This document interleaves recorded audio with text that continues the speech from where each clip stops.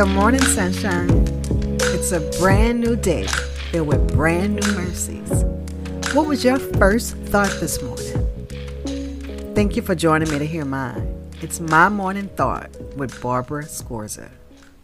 Good morning, sunshine. Thank you for joining me for My Morning Thought. And as always, I'd love to hear yours. What was your first thought this morning? What was the first thing you thought about this morning? I'd love to hear it. Now, I'm going to make a statement, and I want you to tell me, it's actually a quote. I want you to tell me what's the first thing that comes to mind when you hear this quote.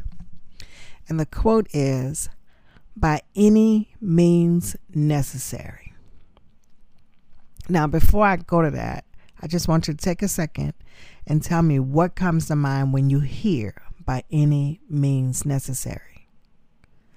So go ahead, pause if you have to, but I want you to jot it down. What comes to mind when you hear that quote? Now, let me go back and start before I talk about that. Talk about my thoughts this morning. So I woke up about 3:30ish this morning, and there were some people on my mind. So I'm going through those folks on my mind, and I'm praying for them individually, praying for things that I know that they're going through, and just asking God to deliver them and asking God to give them the strength to push through them, and asking God to give them a heart that sees Him for who He is, knowing that He is Lord of their lives, and with Him all things are possible, and asking Him to allow them to surrender to His Spirit and not to the desires of their flesh. So I'm praying through that, and what comes to mind is Epaphras. And in Colossians 4, Paul talks of Epaphras. And in verse 12, he says, Epaphras, who is one of you and a servant of Christ Jesus, sends greetings. He is always wrestling in prayer for you, that you may stand firm in all the will of God, mature and fully assured. So that was my prayer for those people, that they would stand firm in all the will of God. You know how sometimes we want to do His will when it's our will, but when His will conflicts with our will, we choose our will. My prayer is that they will stand firm in all the will of God. And we know those things in our lives. You know, I'm going to be kind to people and love them like Jesus loves them, except the ones that cross me. Then you're dead to me. I don't love you, and you bet not say anything to me. Oh, none of you ever said anything like that? Okay. But I will say that was my old life. Or, I'm going to pay my tithes and offering because this is actually God's money, and He gives it to me and entrusts me to do right by it. And all He asks is that I put, a percentage back into His sowing of His kingdom. I mean, granted, it's all His. So I'm not giving Him back what He already has. I'm just distributing the money the way He says to distribute it. And that's all good and fine until the trip is coming up, or until the event or the concert or something is happening and you need something new. Then, okay, God, I know you understand. Okay, I know you understand. Okay. And I know we can think of countless other things like that, but God wants us to stand firm in all the will and all of His will for us. So He wants us to give back that 10%, not because He needs it, because remember, a cattle on 1,000 hills is His. He wants us to give it back so that we can trust him, recognizing that I could do more with the 90% than I can with the 100 when I trust him. He wants us to love and forgive as he loved and forgave. He wants us to be obedient, and it is about us, not about the other person. It's about us. When we are obedient and we let go and release, it frees us up to be more in tune and in line with him. And then my mind wandered to by any means necessary. So I'm thinking, because as I'm praying for these people, I'm thinking, do you pray a really dangerous prayer that says, God, draw them to you by any means necessary? That's a dangerous and a scary prayer. But I'm thinking, do we do that? Because is the relationship with Jesus worth more than anything?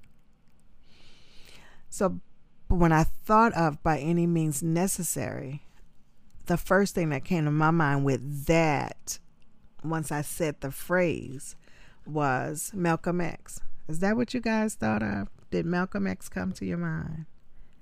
Malcolm X had a speech, and he said in that speech, he says, we declare our right on this earth to be a human being, to be respected as a human being, to be given the rights of a human being in this society, on this earth, in this day, which we intend to bring into existence by any means necessary. And I think there was another place where he came back and he said, when I say by any means necessary, what I mean is not that I'm ruling out anything else and saying I'm going to violence, but he said, I'm not going to withhold violence when everything else doesn't work. Now let's think of the concept in the realm of Christ followers and reaching the world. I don't walk away saying I'm telling you to go and be violent with people. I'm not.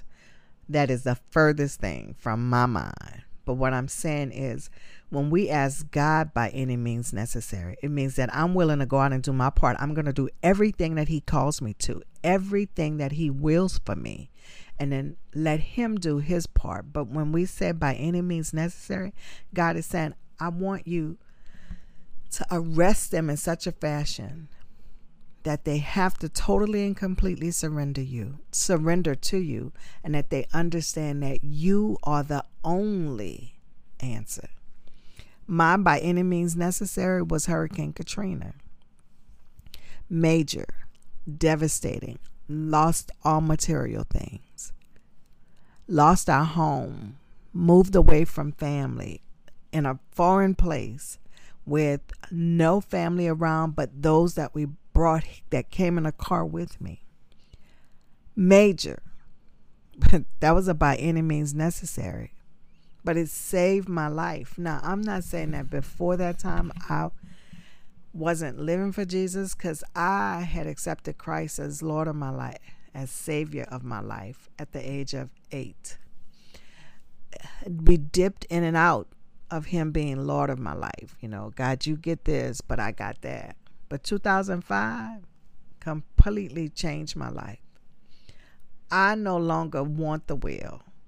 Matter of fact, I don't even have to sit in the front seat. God, you be my driver. I'm going to sit behind you, and I can have my eyes closed because I trust you. I know that where you're taking me is where I need to be. And even if we end up on some unpaved streets and some dark roads, with you, I'm good. And then I thought about Jesus.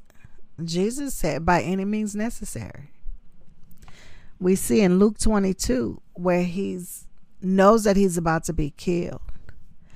And he's praying. And it says he knelt down and he prayed. And then in verse 42 he says, Father, if you are willing, take this cup from me. Yet, not my will, but yours be done. By any means necessary. I'm willing to die for it. But if there's any other way between here and death, I'm for it. But if there's no other way, I'm willing to die for it. But where I landed on scripture was Jeremiah 18:4. It says, "But the pot he was shaping from the clay was marred in his hands. So the potter formed it into another pot, shaping it as seemed best to him." Start with verse 1 and read through 4 again. It says, "This is the word that came to Jeremiah from the Lord. Go down to the potter's house, and there I will give you a message." So I went down to the potter's house, and I saw him working at the wheel. But the pot he was shaping from the clay was marred in his hands. So the potter formed it into another pot, shaping it as seemed best by him, by any means necessary. Here the potter was creating a pot. He had already had this design in mind, but then it was marred. It wasn't coming to what he had expected it to be. So he didn't keep shaping it into that pot. It says he formed it into another pot. He completely changed it. He said, shaping it as seemed best to him. So he was the potter. He was making, he was shaping this pot. So he didn't ask the pot, what do you think? Like right now, the design I have for you is marred. So do you think we should try and fix it? Do you think that you can live with that? It's like, I have a better plan already, but I'm going to shape you into something different. You're still going to fulfill your purpose because you're still a pot. But the way you look is not the way you look now. Your look going to be different. The way you are shaped is different. Now, what you're going to do is still the same, but you're not going to do it in the same body. So, by any means necessary, as I'm praying for those people that I was thinking about this morning, I'm praying a scary prayer, but being in Christ's, under his will, like allowing him to be Lord of your life is bigger and better than anything. So I want God to reshape them. And that's my prayer. But it's also my prayer for me. God, search me. What is there that shouldn't be, take it away. If it doesn't bring you glory, get rid of it. And reshape me so that I can live your purpose. I can do all your will. And do it by any means necessary. Is there anything that you want to say by any means necessary? Inviting God in by any means necessary? Now, it's a scary prayer. So you got to trust him. You got to believe that he has your best interest at heart in everything. You have to believe that he wants nothing but good for you. You have to have that faith, that hope, that confident expectation. So, by any means necessary, tell me about it. I want to know. Guys, I'd love for you to reach out to me. Remember, you can always go to the website, www.mymorningthought.com. Or you can go to the Facebook page, mymorningthought.com. Send me an email, barbara@mymorningthought.com. Give me a call. There's a number in the description of this episode where you can leave a message. If you have my cell number, give me a call. Send me a text. If you see me, tell me. I want to hear from you by any means necessary. Have a great day, guys. Thank you for joining me for My Morning Thought. And don't forget, I want to know yours. So leave me a note. And until we meet again, do the right thing because it's the right thing to do. I'm your host, Barbara Scorza, And our music was by Ashat Daniel Yen.